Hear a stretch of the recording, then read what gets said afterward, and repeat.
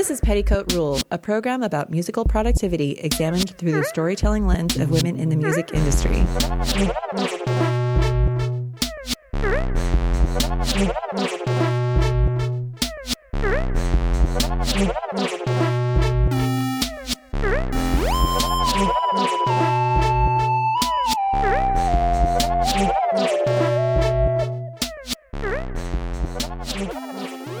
I'm your host, Erica Lang, and let me introduce producer Tara Molesworth. Hello. And our guest today is Cindy Howes. Do I say hello? You say hello. Hello. We're live and direct with the Lone Bellow on 91.3 WYEP, performing tonight at the Rex. Latest album, Then Came the Morning. Zach, are you busy? Are you tuning? Okay. I can multitask. Okay.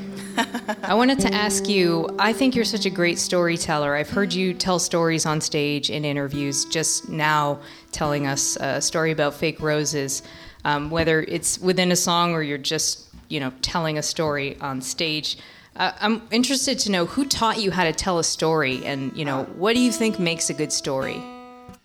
Cindy is a little bit of a different guest for us because her dominant involvement in the music industry is not in the generation of the music itself, but rather the development of spaces within which musicians and their art may flourish. At Pittsburgh's freeform radio station, 91.3 WYEP, where the music matters. That's right. It matters. It matters. Cindy hosts the Evening Mix and also possesses the title of Digital Content Manager. But my favorite measure of her impact is in her promotion of local music.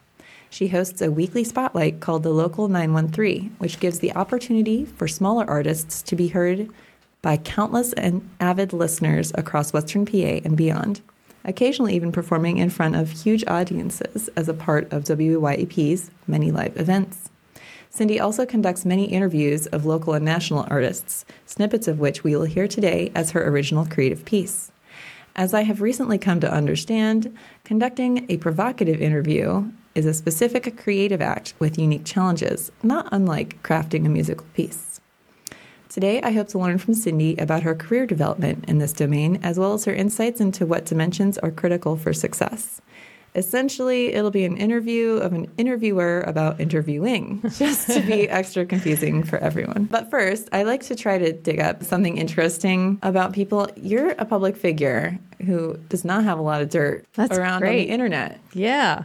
Like, it's like everybody else, I can find all these weird things or whatever, that in high school, it said in high school you were into band, chorus, drama, TV, radio, 4-H, and you were a goth kid. Yeah, that's right. And I liked this because I liked to imagine you as a goth kid with a horse. A lamb. A lamb? It was a lamb that was your... Mm-hmm. So did you raise this lamb? Yes. So I started 4-H when I was really young. I can't remember how young, maybe my brother was doing it, so I would do everything he would do. And I think it was in elementary school. We started with rabbits. And then when I was 12, I joined the sheep club. And every year... Sheep club? Sheep, yeah. So is that a subdivision of 4-H or is this separate club? We lived in the suburbs of Boston. I'm from New England, Massachusetts, Walpole, Massachusetts, which is at the time there was maybe half a dozen family farms in my town, and now there's one. And it's part of our agricultural high school that for some reason is in my stupid suburb, which, if anybody from Walpole is listening to this podcast, I'm really sorry, but I don't really like Walpole too much. But the farm was in Walpole, and we didn't own our animals because we lived, in a suburban town, different town surrounding areas. So we would lease our animals. And then it was sort of like a collective where we would go to the barn. It was one person's responsibility, a different person's responsibility every night to feed and water the sheep. And then on the weekends, we would have our 4-H club meetings and clean out a pen. And my dad was the sheep club leader. Oh, wow. And my mom was the rabbit club leader. The rabbits lived at our house. At one point, we had 65 rabbits. Oh, my God. It was called a rabbit tree. Wait, a rabbit tree? Rabbit tree. Oh, you mean the house was called the rabbitry? No, it's if you're raising rabbits, you have a rabbit tree. Oh, okay. I see. You have a flock of you Yeah, I get it. seagulls and a rabbit tree. Yeah, I guess. yeah. I don't know. Yeah. When you first said it, I parsed it as rabbit tree, and then I was envisioning like A tree of rabbits. This and, tree, like some sort Yeah. of like weird tree-like structure for them to inhabit. That's good. Yeah, that's basically what it was. Well, but were they inside your house? Yeah, they're in the basement, Wow. like Oh, in wow. bunny cages. So animals are very prominent in your childhood, apparently. Yeah. This is actually something I did not know about you. Yeah, See, the internet didn't have this information on you. it's crazy. It's crazy. I mean, I'm really there's surprised. some pictures on my Instagram that will pop up. Like a few years ago, I took this like really amazing picture of myself after I'd like gotten my hair done and my makeup was like perfect. And so like I posted a picture of myself, and then like the next day I posted a picture of me when I was like 9 and like fat and like in my 4-H outfit. And I was like, just to counteract that Yeah. picture yesterday. Yeah. This is reality. This humble the experience. down. I worked really hard every year to try to save the lambs that I was raising, either like place them in a safe place. There's a really great nonprofit called the Heifer Project that I would like somehow convince my dad to like donate my lambs to the Heifer Project every year. And the Heifer Project will distribute animals throughout the country and throughout the world to poor families in order to give them sort of a leg up. Great organization. Wow. So you've been like a what is the word for this? Philanthropist. A humanitarian. A humanitarian / animalitarian Yeah. for a long time. Yeah. I won't eat lamb or mutton, and I won't wear sheepskin, or the same goes with rabbits, because those were like I didn't consider them livestock. I considered them my pets, even though there were Totally. so many of them. But you don't have a rabbit as a pet now. No, I have a cat named Dottie. She is just the most beautiful kitty cat. Aww. She's named after Dottie Hinson from A League of Their Own. Gina Davis. Wow. Cool. Swoon. Yeah. Love it. Love that. She is a swoon kitty. I feel like you could have turned out to be like a little girl who wanted to be a veterinarian. How did that happen to you at all? Yes. Or it did. Yeah. You know, when they ask you, I was really stressed out because when I was a kid, people would ask me, I would ask everybody, I'm sure you got asked, like, what do you want to be when you grow up? And I'm like, I don't know. Not really. I'm not. But then I was like, well, I guess I have to think about it because they keep asking me, which is maybe the point of adults asking you what you want to be. So I would like write down farmer, not knowing like how awful and hard that is. When did you think about radio person? There's a story about this. When I was 12, for my birthday, my parents got me one of those like Sony alarm clock radios because I was the worst at getting up and still am. But they like my dad would like do the like bugle like he didn't play a bugle, but he would like sing the trumpet like it's time to get up in the morning song and like pull the covers off of me and like Bam, bam, Yeah. bam, bam, bam, bam, Yeah. bam, bam, bam. Okay. Yeah. Rise and shine, Tyson. Rise and shine. They were sick of doing that, so they bought me this little alarm clock, and I started listening to, I would wake up to the radio, and then I would go to sleep to the radio, and just became obsessed with listening to the radio, and having it in my room was really special. And I got to know the morning DJs and the afternoon DJs and the evening DJs, not so much the midday DJs because I had to go to school.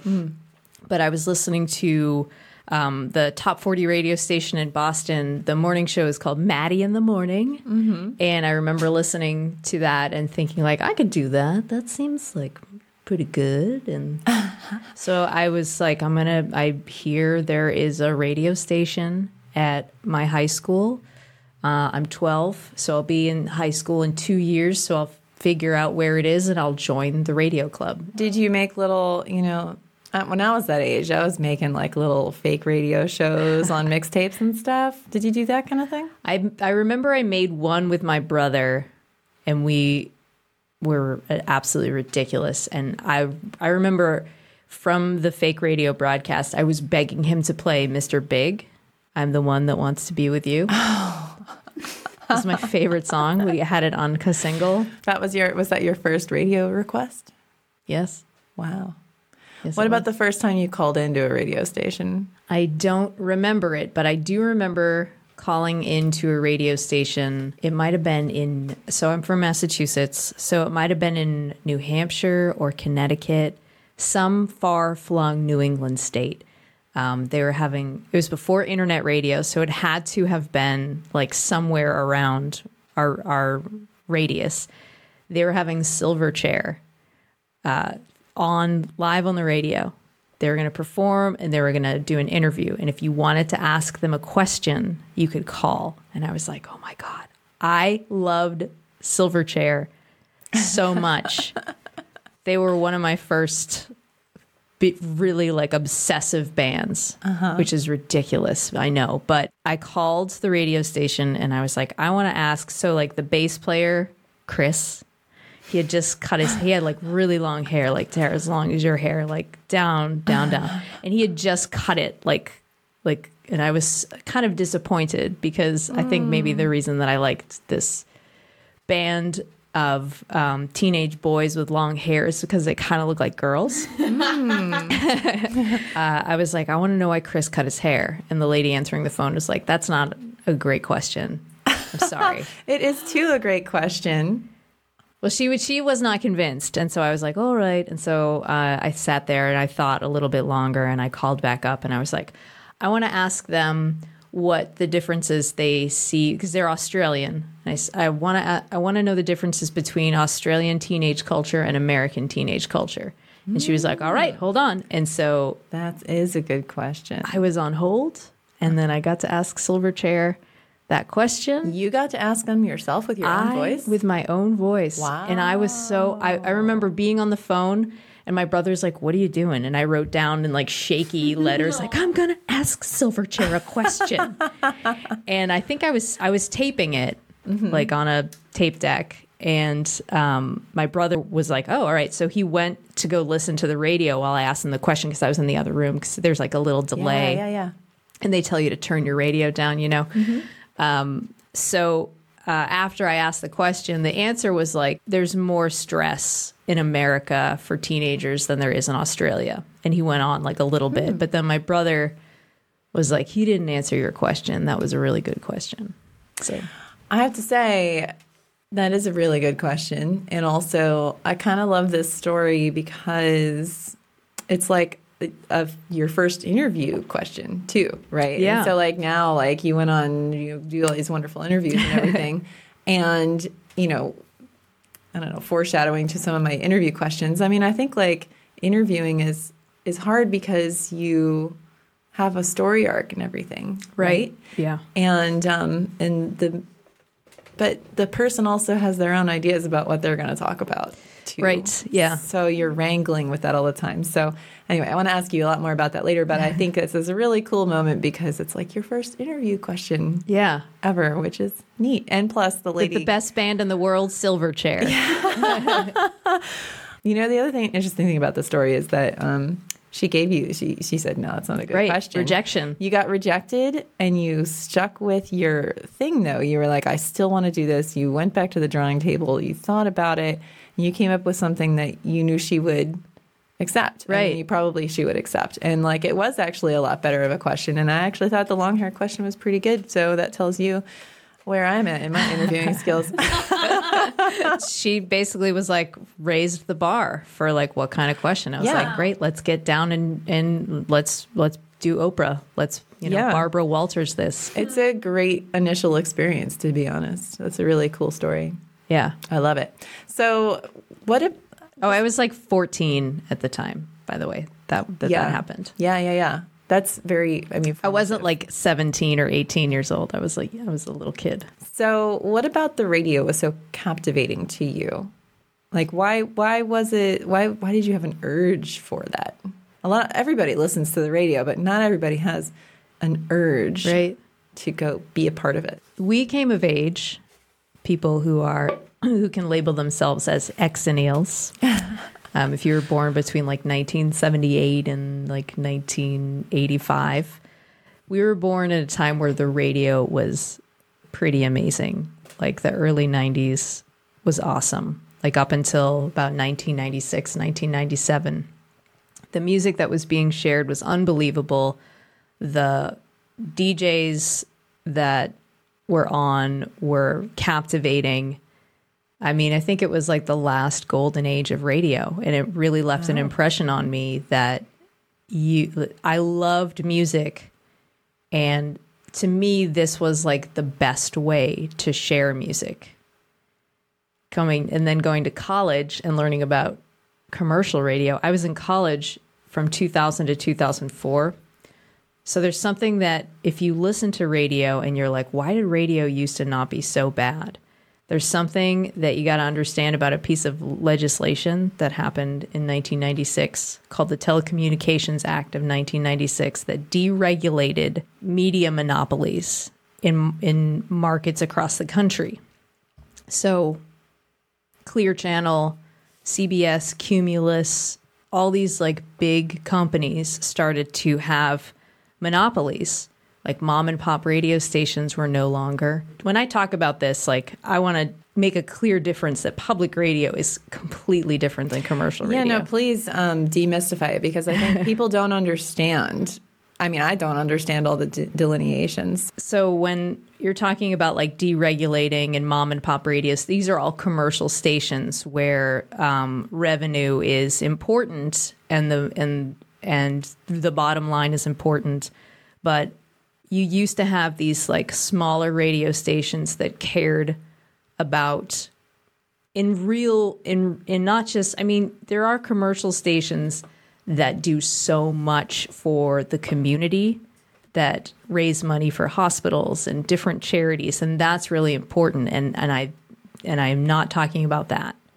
I'm talking about like radio stations that used to actually care about local community in terms of like music communities, in terms of like playing music that was challenging, intelligent, that didn't just defer to the lowest common denominator.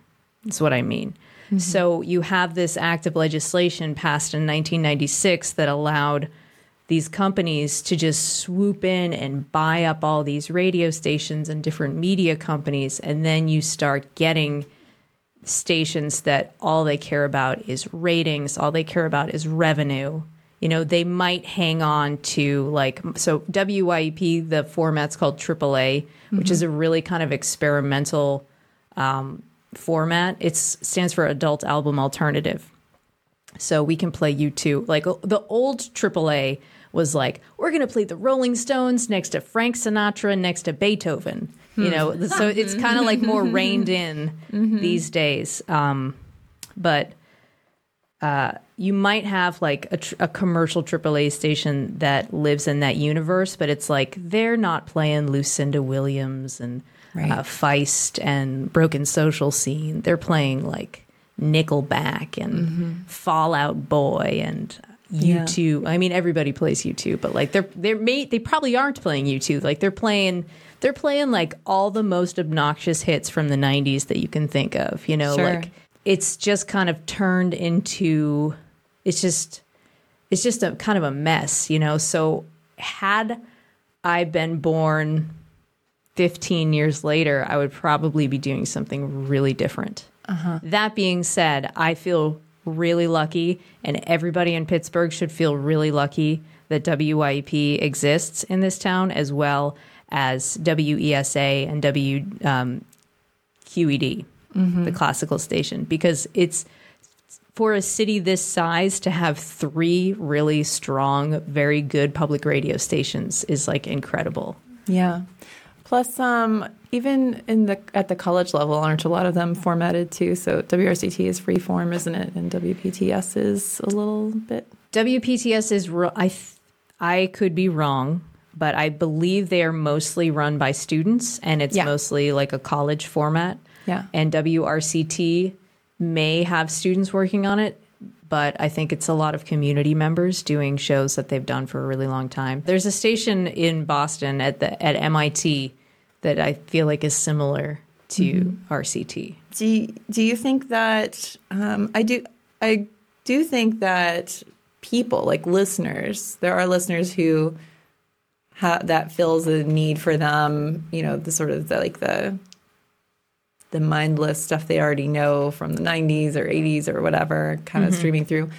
But I think there's a listener need for that kind of uniqueness and more on the avant-garde or the kinds of things that you guys are playing. Yeah. And I also wonder if On WYP. on WYP, Yeah. 91.3 FM. where the music matters. Where the music matters. WYP.org. Do you think that this sort of like the listeners' interests is also where things like podcasts are becoming more and more popular, just because people want more of the original content as opposed to the commercialized? 10 or 12 years ago, when podcasts were first becoming like a thing, like this is the thing that's going to happen. The podcasts that I was making and was interested in listening to in terms of like music podcasts were like 5 minutes long. Mm-hmm. They're like, people aren't going to listen longer than this. But now it's like people want long conversations. You know, I guess like This American Life has always been pretty long, but that was never strange because it was an hour-long radio show that they turned into a podcast. But the fact that more people are making longer podcasts, I think, is awesome. And people listen to the whole thing. Yeah, I'm actually always amazed when people tell me, oh, this thing that someone said at the, and then I'm like, Right. when that was in like the end of that episode. So you actually listened to the whole thing. We were in the 12th hour.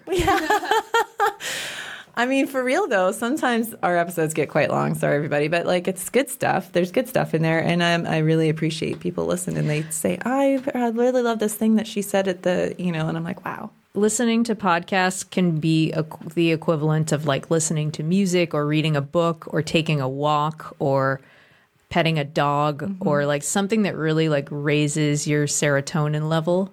Yeah. Like it's something that kind of activates your brain, especially if you get a good one. Another thing from this interview that you probably remember that's online, that's like my only source of. Are we allowed to say the other podcast name? What's that? The Sewers of Paris? Is that the That's interview? not what I'm referring to. Oh, all right, No. forget it. A friend of mine, Matthew Baum, we went to Emerson College together.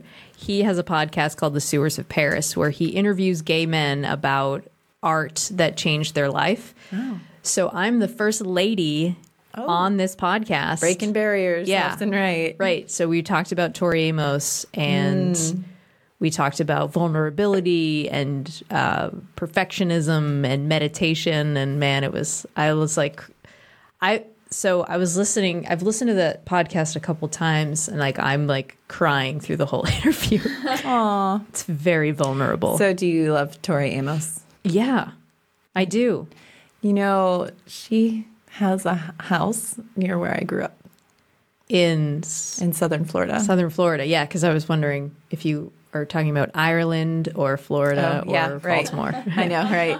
Because you know all of them. Yes. Yeah. Well, so when I was growing up, it was like that 90s period of time where it was a little before the internet and stuff. So that there was like a phone tree for Tory watchers. And if anyone saw her out around town, you would like call the phone tree and then the news would spread and everyone would like show up at Albertsons or whatever, wherever she was grocery shopping. She had like a French restaurant she went to and a specific grocery store she would go to that's no longer there. And she went to Barnes & Noble a lot, actually. And she and I both read the same astrology book at Barnes & Noble and then reshelved it. Like she would read it and reshelve it, and I would read it and reshelve it. And then sometimes The same copy. The same copy. There was only one. There was just this huge book. I don't know why she didn't buy it. But anyway, we would run into each other. She had a major label recording contract. Why didn't she buy it? Well, here's another little story. She bought a Sarah McLachlan CD from my friend at the music store. Whoa. Which one? Which CD? Yeah. I don't know. What year was it? Fumbling? Was it Fumbling Towards Ecstasy? The year was 1996 or 7. Oof. Might have been surfacing. 97, I think. And she's like, I'm going to check this girl out. Keep hearing about her. Well, get this.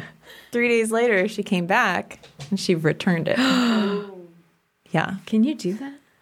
I mean, she doesn't need to. She's like, freaking wealthy person. She returned Was she it. just like dubbing it on a tape and returning it? No, my friend asked her, "Why are you returning this?" What did she say? She said it put her to sleep. Yeah, She was shade like, major. It put me to sleep. I mean, she was never on the Lilith Fair. She wasn't, and that is because her shows are for her fans, and it's why she has said that she did not do Lilith Fair. I thought maybe it was because she didn't like Sarah McLachlan's music, based off of this one story. But I feel better about how everybody, how women are supporting each other. Did you see at the Oscars, Frances McDormand won for Best Actress, and she had all the women stand up who were nominated that night, which was a really lovely moment of women supporting women. Mm-hmm. Yeah. Yeah.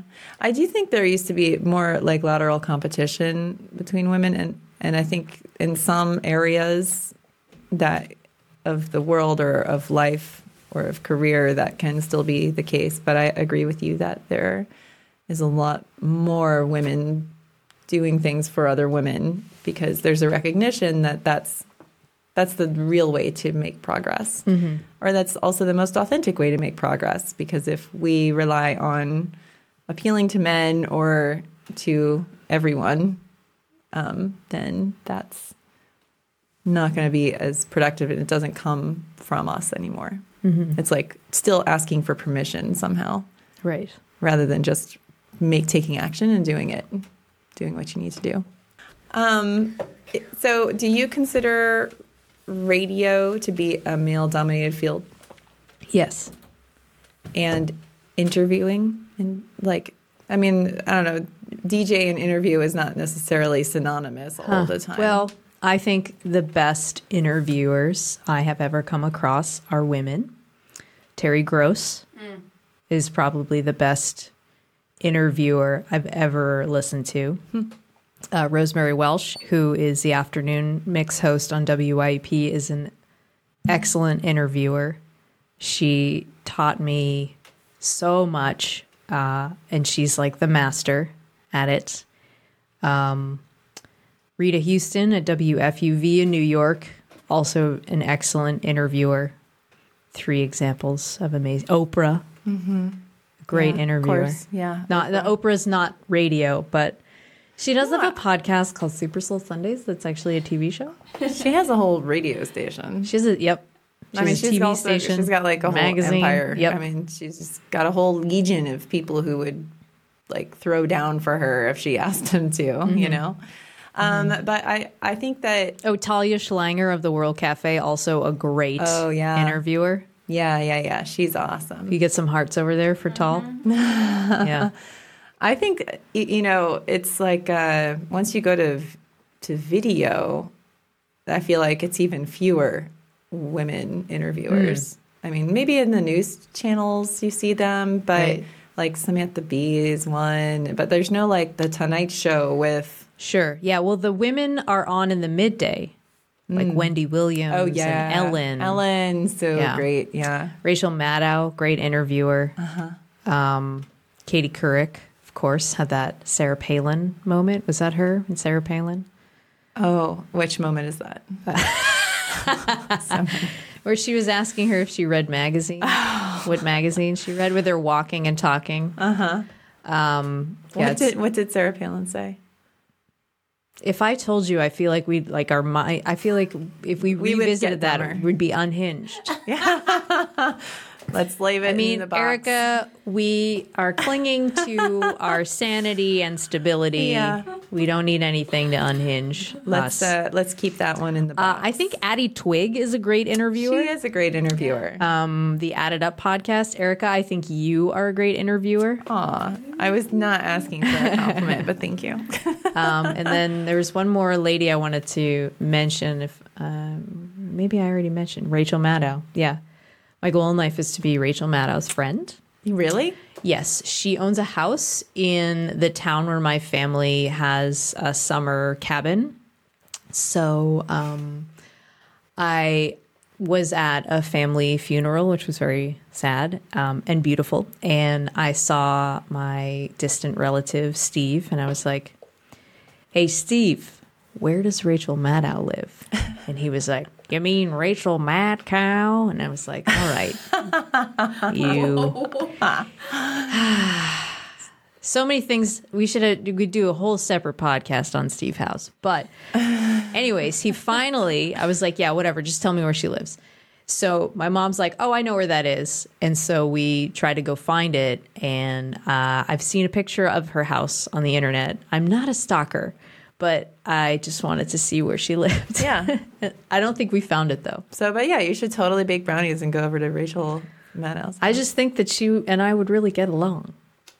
I bet a lot of people think that, but I think you probably would actually get along with her, and I hope your dream comes true someday. Well, no, I guess my dream would be to meet her and Eddie Vedder. Rachel Maddow and Eddie Vedder. At the same time? Oh, my God. I don't think I can handle that. I feel like you could meet Eddie Vedder, though. Yeah. I think it's like within your grasp probably right now. Yeah. I'm probably like a couple degrees away from him. I do have an Eddie Vedder sad story that I missed out on meeting him. I actually told this the other night. It's so sad. So my brother's best friend, Brendan, who is so cool, he was like, "Do you want to go see Pearl Jam with me?" I'm like, "Absolutely, yes." So we went and saw Pearl Jam at the Boston Garden. And afterwards, we're riding the subway home.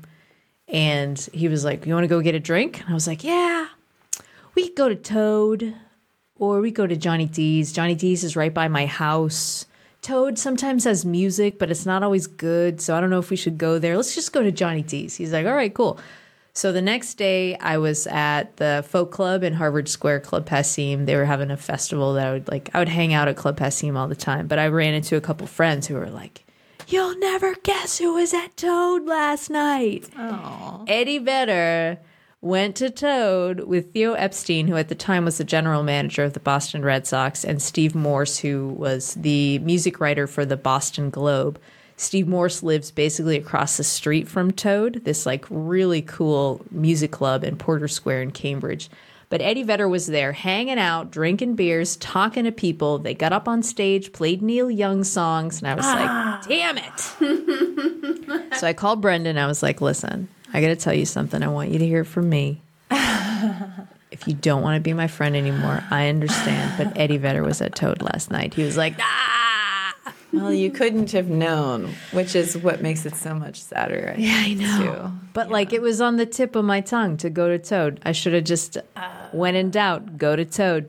So is he your most famous person that you almost saw but didn't? Yes. Who is your most famous person that you have interacted with? Tori Amos. Oh, yeah? Yeah, I can't remember if there's anybody else more famous than her.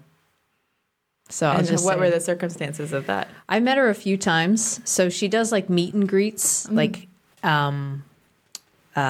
unofficial meet and greets before and after her shows sometimes. Where I don't know if she still does them, but in the early 2000s, she was still doing them where she'll come out for like a half an hour and talk to people and sign pictures and stuff. And I met her in one of those situations. And then, so she has a nonprofit called RAIN, which is for victims of rape, abuse, and incest. It's a hotline. Sorry, I don't know the number off the top of my head. You can look it up if you want to. Yeah, let's look it up. But we would do, my friends and I, we found each other through like Tori Amos networks and obsessively would raise money for RAIN because it's such a good cause. Did you find it? 1-800-656-HOPE. That's it. Yeah. So what it does is if you call that number at any place in the country, it will connect you to the closest rape crisis center to talk to like a real human. And she co-founded that, I think, in 1994. So we were always like doing fundraisers for RAIN and everything. So I got to meet her in a meet and greet situation because we raised so much money that we like got to go backstage, Cool. get our pictures taken and talk to her. And then I met her at my college radio station. She was there doing a Q&A for other like college media people, media members. And then I worked at a commercial station in Boston where I got to interview her like backstage for like 20 minutes, which was like, oh man, it was so crazy. It was great. My voice was like this high. She was really cool and nice. And at the end, I was like, I just want to let you know this is the first time I've done something like this. She's like, oh, you're an old pro. I would have never known. What did you talk to her about? She was, she had her record, The Beekeeper, out at the time. So we were talking about that record. We were talking about her book that had also come out around the same time that she co-wrote with, or not co-wrote, but Ann Powers helped her out. Ann Powers is now an NPR contributor. She's on the World Cafe occasionally. She lives in Nashville. So if they have like a Nashville session on the World Cafe, Ann is doing the interview. Or if Morning Edition is doing a music segment, Ann is on talking about music. And she is frequently on NPR Music as a writer, but she's awesome. That was the first time I came across Ann Powers, who's, I met her for the first time in November. I got to go to NPR Music's 10th anniversary concert, which was an amazing experience. I was so lucky to be able to go. And she, to me, Ann Powers is like a celebrity. And she was like, all of my expectations were met and exceeded when I met her because she was so cool and so supportive. Like, we didn't even really have a conversation, but just the way that she interacted with me, it felt like she was like a genuine person who loves what she's doing and appreciates other people no matter who they are. You know, like I'm like nobody to Ann Powers, but she was like super cool to me. So what do you think constitutes a good interview? I think you need to be able to listen to what the person is saying to you. You need to not ask yes or no questions if you want a full answer. And if you do have a yes or no question, reframe it so that you can get something more, because a lot of people will, if you ask a yes or no question, if they are having a bad day or just don't like to talk very much, they will say yes or no, and then nothing else. And then it's all over. And then it's all over. Yeah. But those are two important things that I think you learn over time, like what makes a good interview. So in my particular situation, if I'm interviewing someone, it's most likely because they have a particular project coming out. So you want to make sure that you have enough information and enough questions and have enough knowledge to fill the time that you have. So Erica, your podcasts are like over an hour long. So you have to like know a lot about the people, or you have to just have enough questions to fill your time. Where I'm interviewing somebody and usually I have like maybe 8 minutes and it's in 4-minute segments, because at WYUP, at least when we do a live and direct session, which is where musicians come and perform in studio, and there is a live music segment and then 2 interview segments. So sometimes you're just having like a 4-minute conversation. And when I say conversation, it's not really a conversation. It's like you asking a question, listening to what they say, maybe doing like a follow-up question about what they say, and then moving on to the next question because you don't have that much time, you know? So yeah, like, I think it's like so much more artful when it's short like that, because you have to be, I mean, it's way easier to do like an hour of an interview because you're just like, blah, blah, blah, blah, blah. Yeah. Right? And like try to keep it sort of contained. Whereas that situation, I think, is really difficult. I think that's really difficult. Way harder. You have to, it's a lot of practice and restraint, you know, because sure. I think a lot of times when I first started interviewing people, I'm like, oh, I just don't want them to like not like me. I just want them to think I'm so cool. It's not about you. At least in my situation, it's different when you're hosting a podcast, or it's different when you're like Stephen Colbert and you're part of the show, you know? Sure. So like bringing your own stuff into a live radio interview I mean, if Terry Gross started talking about herself in a Fresh Air interview, it would be really weird. Yeah. It's kind of journalistic in that way. Yeah. Rather than like a conversation. Yeah. It's not a conversation. It's an interview. It's an interview. Yeah, and I think that when I was at school, we would ask like that same question, like what makes a really good interview? And it would be like, find out everything you can find out about them. Make sure it sounds conversational. It's like, that's the stupidest advice that I've ever heard in my life. Think about how much time you have. And if you have an hour, find out enough questions that you can that you can talk to somebody for an hour. And, you know, it depends on the tone of your interview. Like if this is your podcast, so you're going to inject yourself into the interview and it's appropriate and it's what people want. Did you, in college, did you do a major that was like really specifically preparing you for this field? You know, it's funny. It was audio radio was my major at Emerson College, which is not there anymore, but it was mostly like audio production. It was very limited in radio experience, and any radio classes they offered were like electives that anybody, like film majors could, like senior filmmakers could get into radio programming before I could as like a sophomore. Wow. I got a C in that class. I also wanted to ask you, in this other interview that I was referring to, you talked about the worst advice you ever received. Oh, yeah. Do you want me to read what you said, or do you want to say it?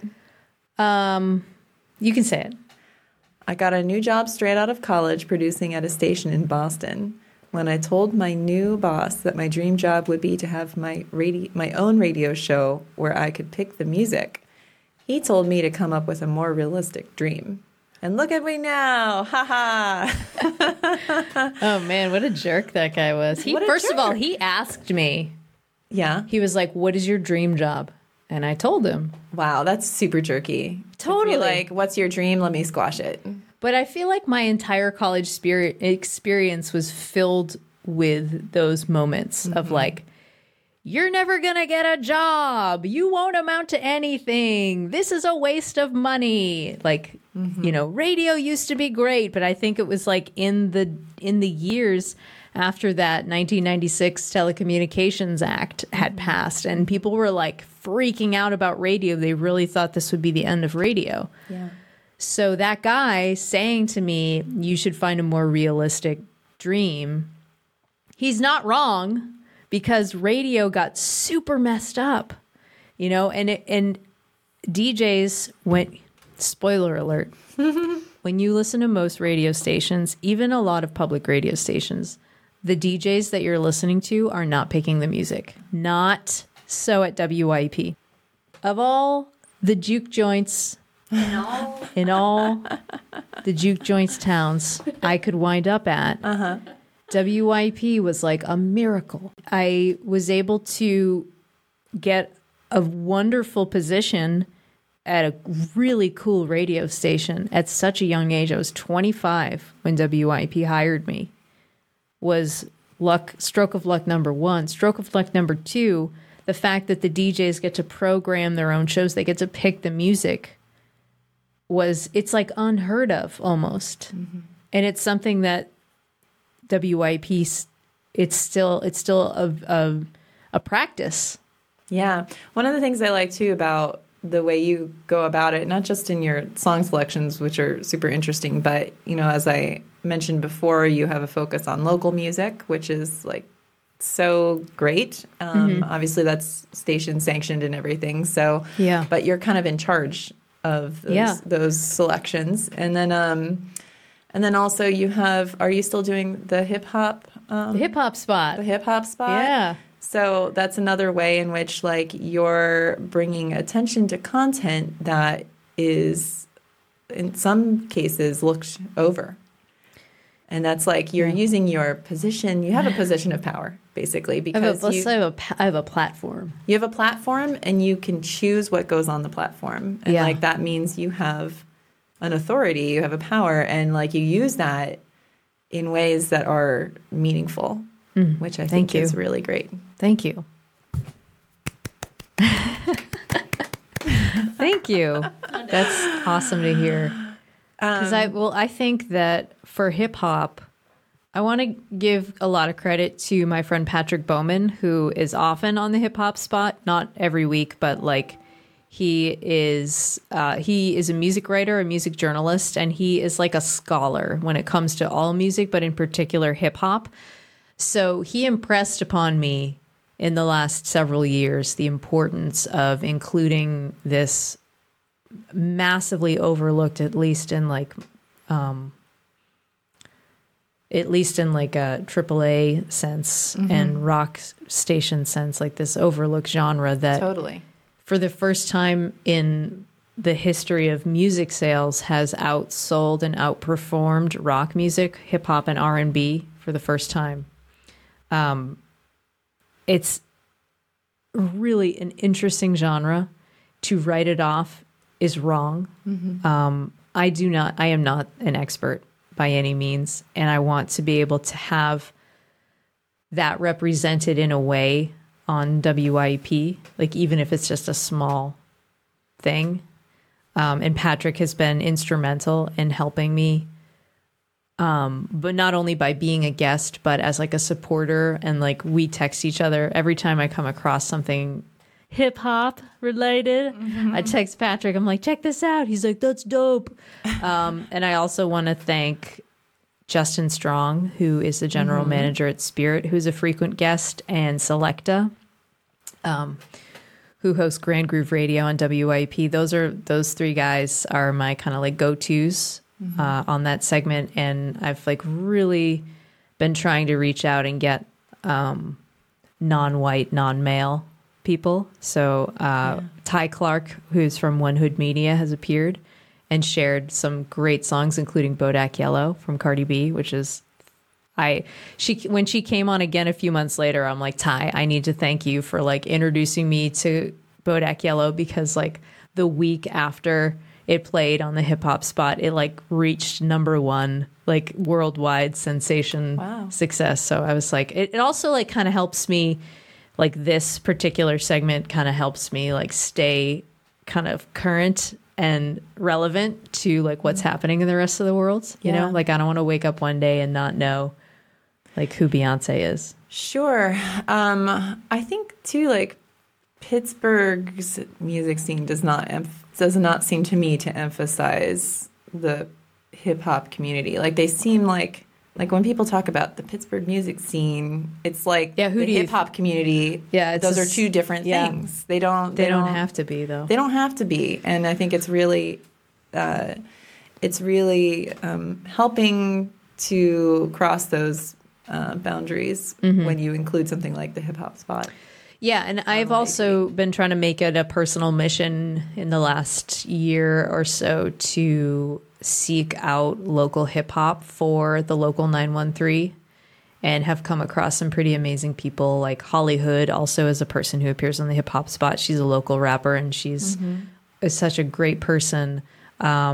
Lucid Music, this duo, this hip hop duo that like plays some old school stuff that sounds great. Mars Jackson, Chew Jackson, Kai Roberts. And the thing is like I have a hard time, and help me, like if anybody is listening to this and they're like, you're wrong, like I have a hard time finding Pittsburgh hip hop sometimes that would appeal to WIP listeners, like that. Like I've gotten some good feedback from the people that I work with about like what would work in terms of hip hop. So like things that have like a melodic hook, either in terms of like a singing hook or a sample, really works well for us. And something that like real instruments is always a plus. But I mean, it's not like, oh my God, it's so hard, I'm not going to try it anymore. But it's just sort of like a constant struggle of wanting to be able to have that represented on the station, and then also have it live alongside you two and Sheryl Crow. Oh yeah, totally. I mean, like that's an interesting picture you just painted with those selections. But of course you have to appeal in some way to your listener base. I think the trick is really finding the things that are on the boundary, and like over time, the boundary shifts. Sure. And you follow that boundary as it shifts, and then it becomes more mixed across everything. Yeah. And I think maybe that's the ultimate That's the goal. Right? Yeah. Shift the paradigm. Shift the paradigm from the inside. The call is coming from inside. How did you develop your radio voice? When I first started radio, I had a wicked thick Boston accent, and I was like so friggin' like it was like pretty hardcore like Boston accent. So like I would like talk like this on like my high school radio station, but like I also would like kind of like talk like this because my voice was like kind of higher. So like I would be like talking like way up high here, and then I went to college, and people were like, "Why do you say wicked all the time?" And so I was like, "All right, I guess I can't say wicked all the time," but I'm still kind of like talking in this voice that's like a little more up in my head. Mm-hmm. And then I came to WYP, and I had some voice coaching sessions, and I learned about projection, and it was like I was shouting. So I've developed my radio voice by constantly listening to myself and my tapes and my talking breaks over and over again. In interviews where I've had to like interview somebody over the phone and produce it later, I've heard myself talking a lot. In college, I would record my shows on a CD, the music and the breaks, and like listen to them while I was riding the subway because I like to listen to the music, but also was listening to my breaks. So that really helped me. But the number one thing is projection. You know? Right. So the vocal coaching that you had, was that YEP prescribed this for you? Yes. Oh, wow. Yeah. You're like, girl, you need to go get a coach. Or is that just standard? They found one for me because I asked. Oh, okay. Yeah. Great. And projection was your biggest lesson that you learned. That's about like using your diaphragm and the airflow and everything like that. Yeah, and breathing too. Breathing. Is because I think people forget to breathe. Definitely. And get nervous, and they keep talking higher. Sometimes I try to work out where I'm going to breathe when I'm going to read that little bio thing, because I get in trouble if I run out of breath. Right. Then I can't say it naturally anymore. Yes. And it doesn't sound natural at all. Like my bio section, I'm aware now even that it sounds different than when I'm just talking to you right now. And Right. part of that is because I don't breathe where I would if I had just been speaking that off the cuff. You read music. A little bit. So what I remember from in high school when I read music, places where they would suggest you take a breath, they would put like a comma on the music line. Yeah. So you could do that. Yeah, definitely. Yep. An apostrophe. An Single apostrophe. I guess in it's not a there. comma. It's a comma in the air. Otherwise known as An apostrophe. an apostrophe. Is that something you think about too, or did you just breathe on a regular basis? I mean, you just make sure you keep track of doing it, or do you plan yourself? I think now it's like so second nature that I don't think about it. But one thing that I do remember from my voice coaching is that if I'm reading a script that I haven't read before, which is a no-no, I should read it slowly and purposefully. And if there are pronunciations that are crazy, to try and take it slow, 100% guaranteed I will get them wrong, but still take them slow. So do you practice if you have a scripted thing that you're going to have to read? Does somebody else write the stuff for you sometimes? So at WIP, we will read underwriting scripts. Those are written by someone else, and Right. I should be practicing them ahead of time. So sometimes you do, or maybe you always do. I don't know. Who knows? And who knows? Who knows? And then you do a few takes Yep. when you're gonna, if it's something that plays all the time. Right. Like If I'm reading something and it just derails, I will just. If it's live, that's one thing. You're like, well, that's live. But if it's not live, then you have the opportunity to do it again. When you're setting your voicemail message for your voicemail inbox, how many times do you, on average, re-record? Hi, you've reached Cindy Howes, and oh shit, let me start again. I used to have a really good voicemail message that was like, "Hi, you've reached Cindy. You're leaving a message," and everybody loved it. But then something weird happened in my life, and I was like, I don't want to be funny anymore, so I'm just gonna have a straightforward message. Are you ready to go back to funny Cindy yet? I haven't changed my voicemail message. Like my voicemail message is like pretty straightforward. Like if I get like a professional phone call, I don't want like a funny voicemail. Sure, yeah. I mean, that is kind of a despondent sort of thing you just said. And if it's like Tori Amos calling for that follow-up. Right. Yeah, like Tori Amos. You wouldn't want to be like, oh, she sounds unfriendly. She sounds mean. She sounds like she doesn't care about anything. Care about anybody. And doesn't drink enough water. Is drinking water a big tip too? Oh, yeah. Let's talk about the interviews that you actually brought today. Yeah. So we already, touched a little bit on what you think makes a good interview and different aspects of interviewing as a process. How much do you think about the story arc in the middle and the midst of the interview, or do you do it all in the preparation? I think about it's usually the project that I'm focused on of that particular artist, like an album. Mm-hmm. So usually the interview at WYEP for our live and direct sessions is broken up into 2 segments. And so the first segment, I will focus on the arc of the project. And it's interesting. It's like if the person is more like focused on talking about their songwriting, I'll try and focus on like different methods and different processes. Like, did you go to a certain location or something like that? But if they're more interested sonically in how their album sounds, I'll try to focus more on that. Like, did you have a special producer? Are you aiming for a specific sound? Did something inspire you to go after that sound?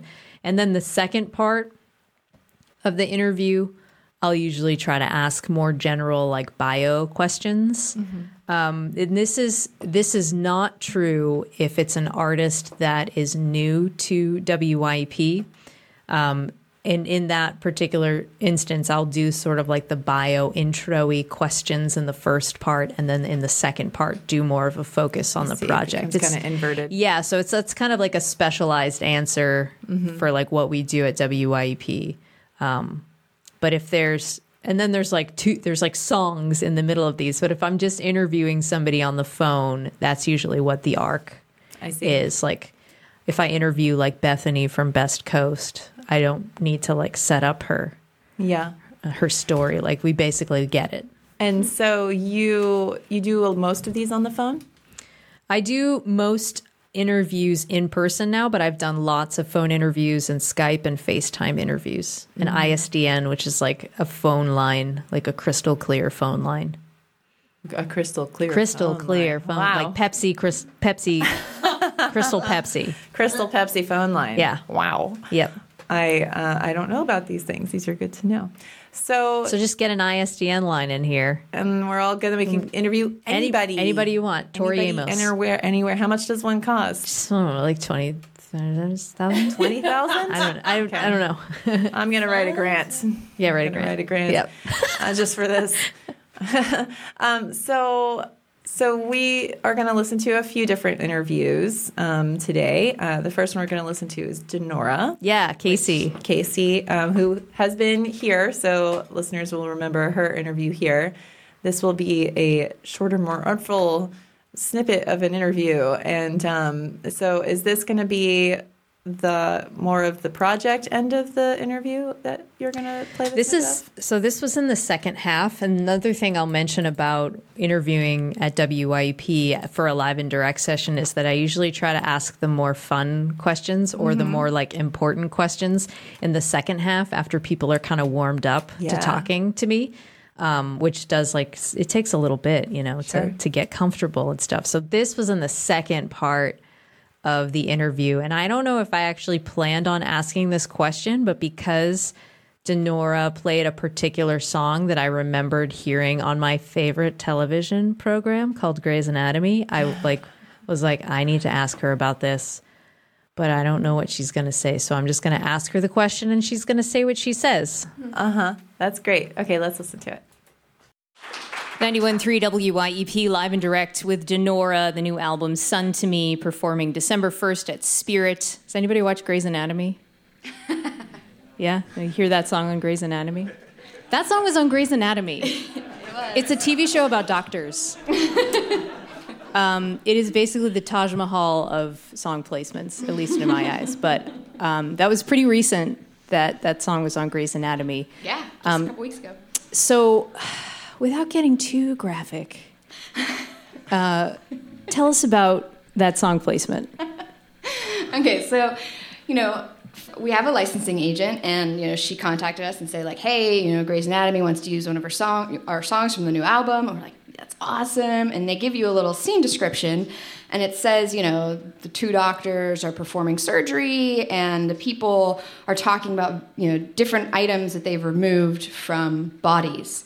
And that seemed innocent enough. I'm thinking, like, kid puts, like, a marble up his nose, right? And you have to... So I'm thinking, like, very innocent. No. And I wasn't able to watch the show, but I started getting text messages like, hey, your song is playing in Grey's Anatomy during a scene where a doctor is removing a gun from a woman's vagina. Oh. And I was like, excuse me? Like, how is that even... Why is that even a plot line? You would have to watch the show. Yeah, right. So it wasn't as bad as it sounds, I guess.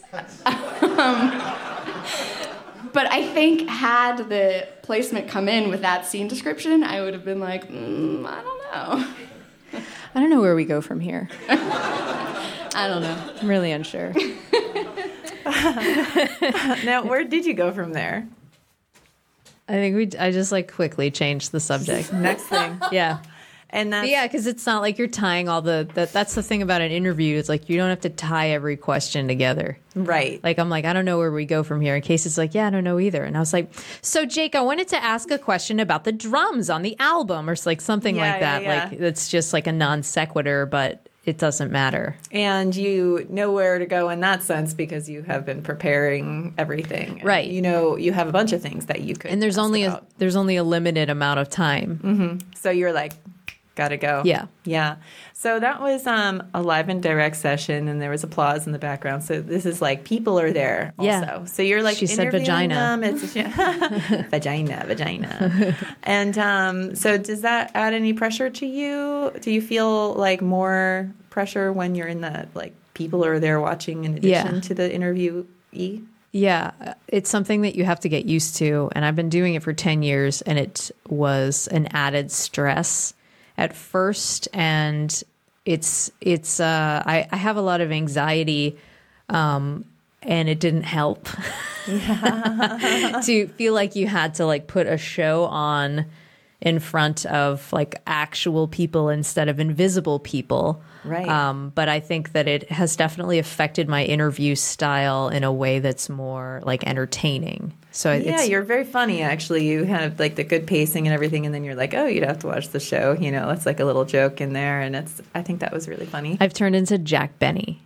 Who's Jack Benny? He's a radio guy. Okay. And the TV guy in the golden age of radio. And I'm 100.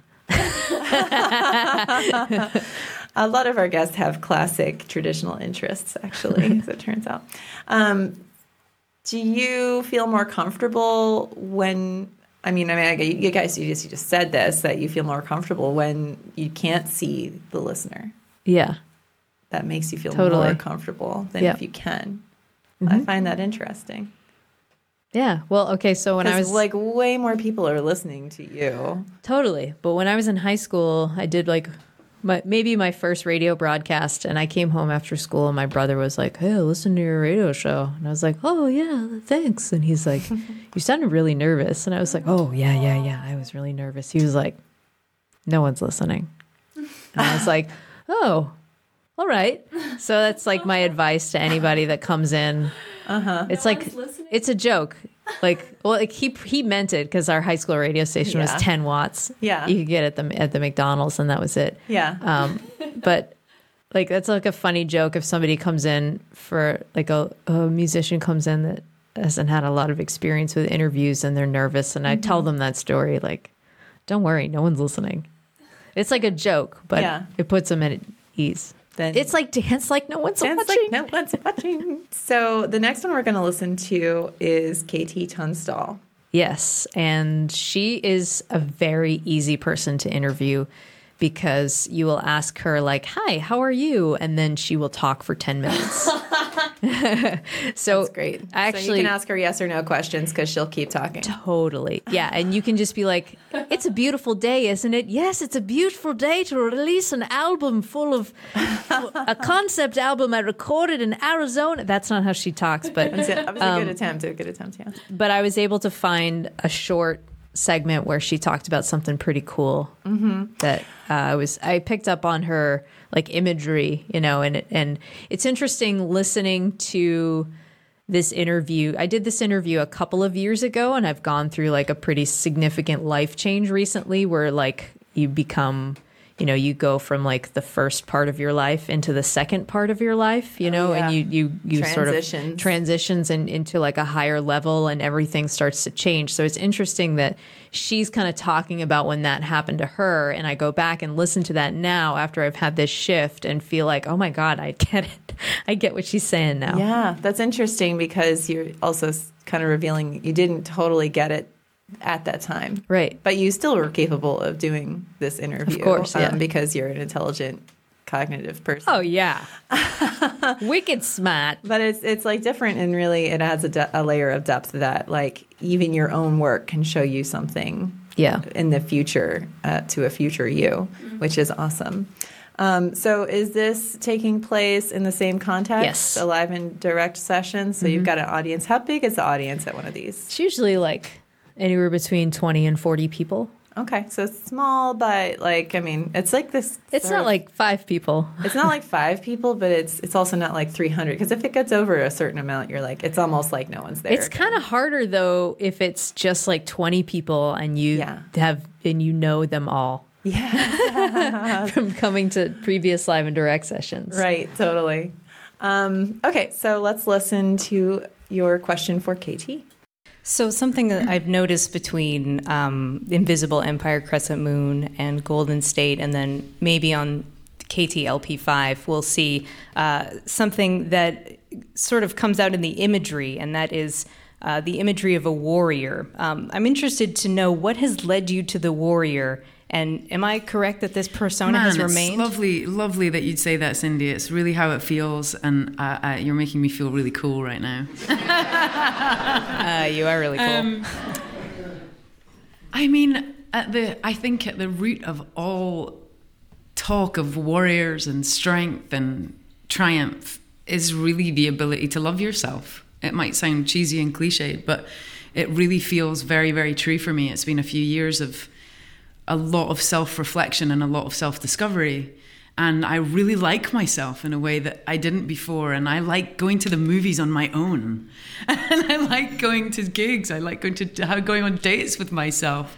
And before this period of change, I would always want to be with other people, I would always want distraction, and it's just not so anymore. And I think there's that huge strength of being more comfortable in yourself. And that's really what's happened. And I've realized as well through going through that process myself is that it's a really, really important message, particularly for young people, particularly for young women, and anyone who's feeling disturbed or put upon by the world or doesn't feel good enough. And this record is definitely it's really about the fact that it takes about 30 years and lots of really hard stuff in your life to find out who your people are.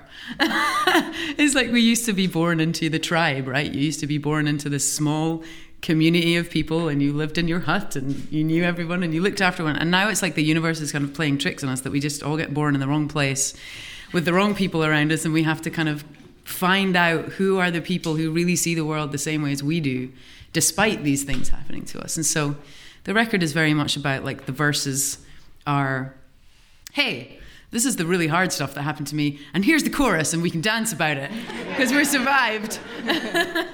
That's she has a really beautiful message that she talks about in there. Yeah. That's really incredible. And where did that question come from when you picked that question? It's hard to say. I think I really loved her album Invisible Empire Crescent Moon. And when you're sitting there preparing for an album, I like listen to the music, I read a bunch of interviews, I read a bunch of like bio information, look at pictures, and just kind of wait for questions to formulate. And that one just kind of popped up as a curiosity of something that was like cohesive imagery on two pretty close together projects. So, and it's like, also she's like hot, you know, she's like looks incredible. And I wanted to know what her association was with that particular image, and if it was something that crossed over. Also, your question really unlocked a really special answer, which is really cool, and maybe not even the one you were expecting. I guess definitely not the one you were expecting. Yeah, sometimes another piece of advice that I've been given for interviews, which I don't think is that good, is like, just ask questions that you already know the answers to. Oh no! And that seems like a very, and I would say maybe for like a beginner interview for sure, but like that I think that leads to like kind of a boring question. If you're coming to an environment like a public radio station where we like to challenge our listeners, then we're going to ask you questions that are kind of out of the ordinary, or at least branch off of answers that you've given in the past that are kind of stemming off of that. I find her observation about, you know, going through 30 years of life and like serious setbacks and things like that. To find this next level is a very poignant experience, and I think very relatable for me in my 30s, having gone through a bunch of shit. Yep. And getting to some new place. I feel like I'm always in a transition to the next thing. I think there's more transitions coming, which maybe means there's more good KT records to come out with association with these levels, which is great. The next one we're going to listen to is Lone Bellow. There are 3 people in this band. Zach Williams is the guy who is talking, and this is actually one of my favorite interviews I've ever done. These guys, they all seem to really love each other and take joy from each other. And I mean, even if they're in an interview together, they've been on tour for like 3 months straight. They're exhausted. They like don't know where they are. They're just such joyful people to be around, whether you're talking to them or they're performing music. Like you can just feel love and joy come out of them. And one of the things that I really love about this band is their ability to storytell. And in particular, Zach, listening to him tell stories is captivating. So my question was about what I love about them the most aside from their music. Let's take a listen. We're live and direct with the Lone Bellow on 91.3 WYEP, performing tonight at the Rex. Latest album, Then Came the Morning. Zach, are you busy? Are you tuning? Okay. I can multitask. Okay. I wanted to ask you, I think you're such a great storyteller. I've heard you tell stories on stage in interviews, just now telling us a story about Fake Roses, whether it's within a song or you're just, you know, telling a story on stage. I'm interested to know who taught you how to tell a story, and, you know, what do you think makes a good story? Brevity is the soul of wit. That's number one, I think. I mean, you know when you're losing people's attention. So if you know when you can lose people's attention. My grandfather is a great storyteller. He always like fixes his hair while he's talking to you. If he feels like he's losing your attention, he'll start talking more and more quiet until he draws you back in. And then my uncles, my father, my family is well known. We stretch the truth to get a good story. So family lore has gotten crazier and crazier, which last time I was here, like reality and family lore collided, where my great-grandfather helped build the Cathedral of Learning, and one of his friends fell off, and he grabbed him and fell off with him. That's how he died. And I told the story because we were playing right in front of the Cathedral of Learning, and somebody in the audience worked at the city archives, and they sent me the actual write-up, and they even mentioned my grandma, 12-year-old Lois McCloskey from Wilkinsburg, this whole thing. I was just like, whoa, it's real. It really happened. Oh. That's an awesome story. I know. It really is. Did you know that was a story that he had to tell? That was the third time I've heard him tell that story. But it's kind of different. You learn a little bit more every time. Yeah. I think it's storytelling. Talking about storytelling and interviewing together is interesting because you're the interviewer, but the interviewee is the one telling the story. But you're also controlling the story. Yeah. You're the storyteller, but you're not. I'm like the guide. You're like the guide. For the storyteller. Yeah, you're like shaping. You're shaping what the storyteller can tell. Mm-hmm. Yeah, then that's a really good way to put it in terms of it's not a conversation. You're guiding the story. Mm-hmm. I also like his advice about storytelling. Brevity is the soul of wit. Yes. Which is something. Get that tattooed on you. Yeah. That's why I keep saying it's the artful version of things. It's to find ways to convey this information that's clever but short, small, digestible. Because people have shorter and shorter attention spans. Yes. For reals. Actually, I like this so much, I would like to listen to another one. I wanted to play the Tegan and Sara one because it's an example of asking a really short question and getting a really long answer. So the question that I was asking them, they took it as, so Sara is the one that launches off into space here with the answer. So they, on their latest record, they have no guitars on it. And for as long as they've existed, for 17 years, they've been known as girls with guitars. It's kind of their image. But they've been losing the guitars recently. And there's been a lot of talk online about what the hell, we want the guitars, or we like this. So just a lot of discussion. So the way that I set it up was just very short, we'll hear, but this is a great example of a question where you completely take yourself out of the setup and you just let them talk about whatever they're going to talk about with this, because I kind of set it up in a way for them. But I think the results are really cool. Hopefully you let me know if you know what I mean after we listen to it. Yeah. All right, it's early in the interview, but let's talk about a little bit of a controversial topic. I love it. No guitars.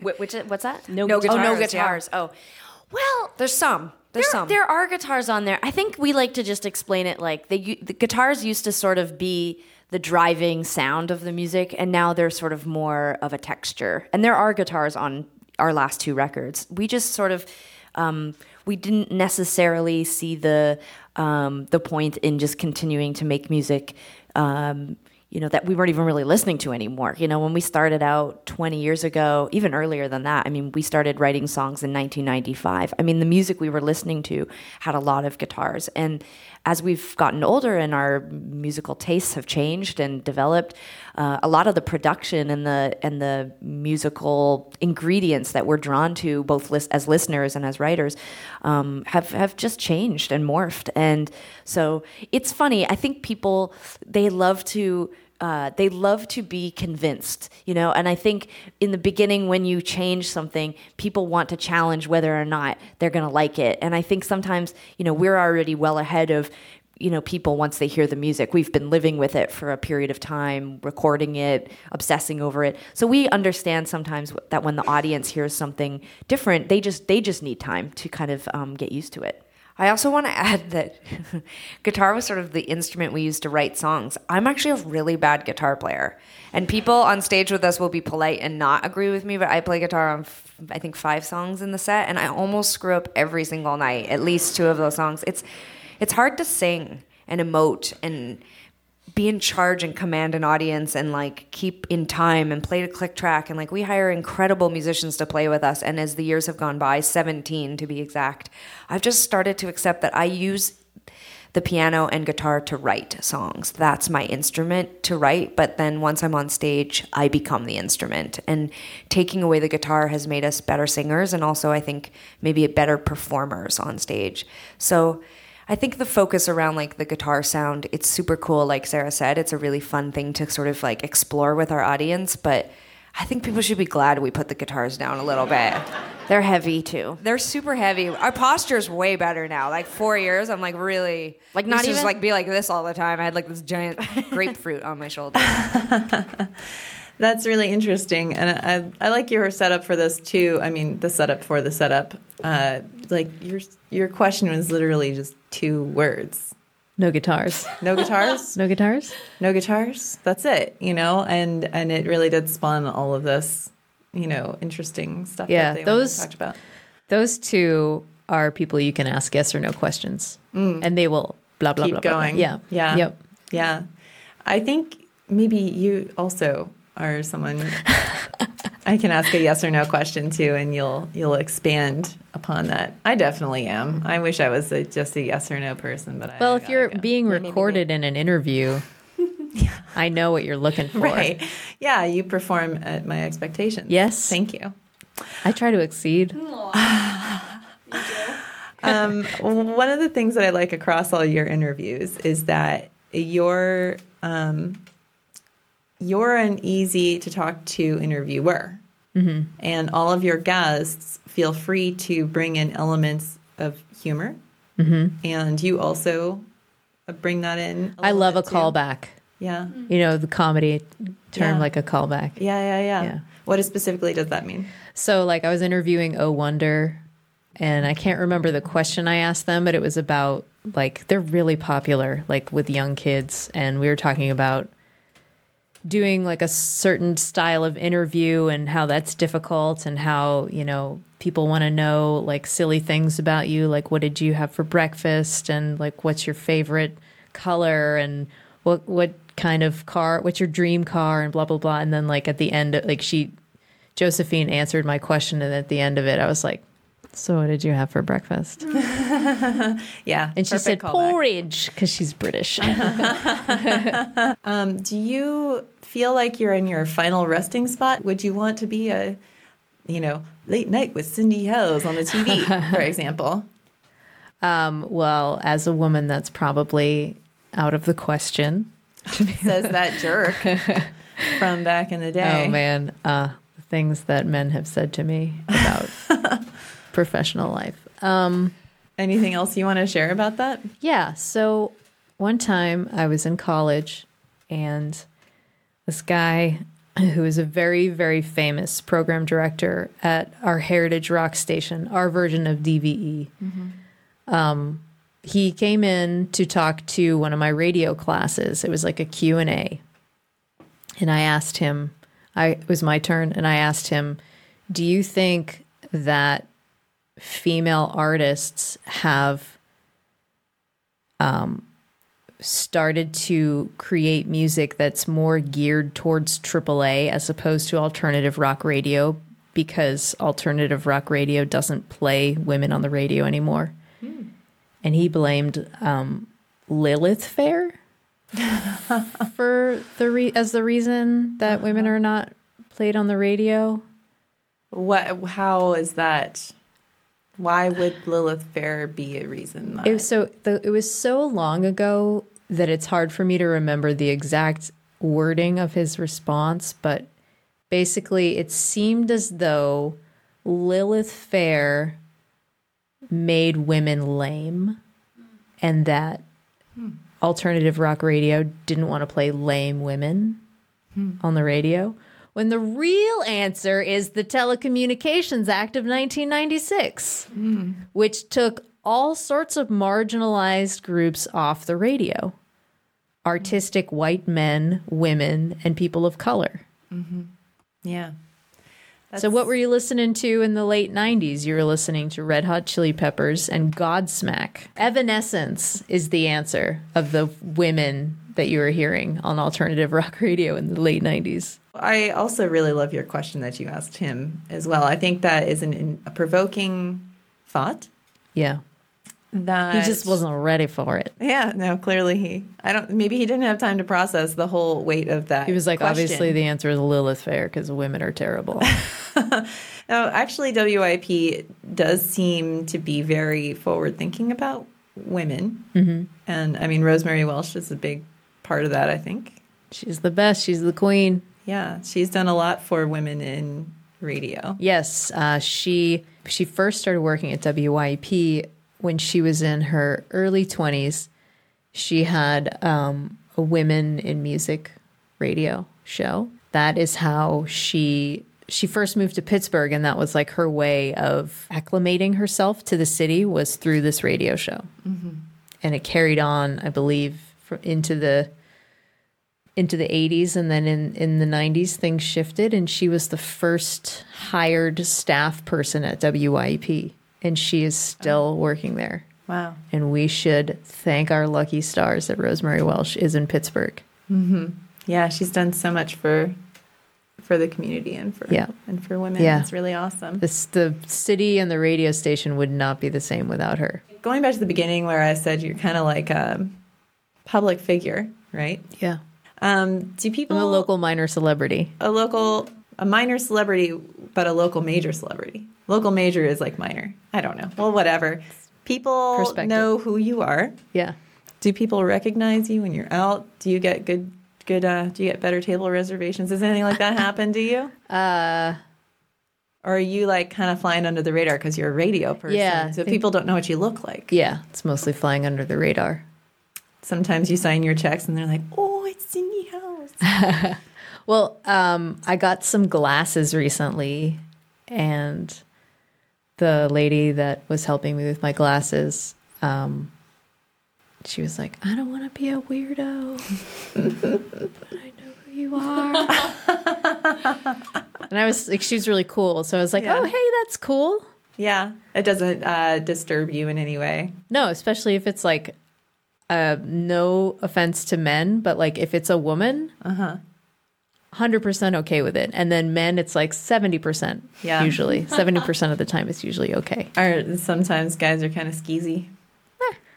Yeah, that's just a general man thing. Yeah, like guys, I used to do the morning mix, and men who would come up to me and be like, I shower with you every morning. And I'm like, and then they would be like, I wake up with you every morning. And I'm like, okay. So just in closing then, I was wondering, so you had this question that you had answered before, if I could tour with any two bands, they would be. And you have an answer from the past. And I think it's kind of funny because it's Band of Horses or a Band of Bees. And then you said, I like the animal-themed bands, which harkens also to your upbringing with rabbits and sheep clubs.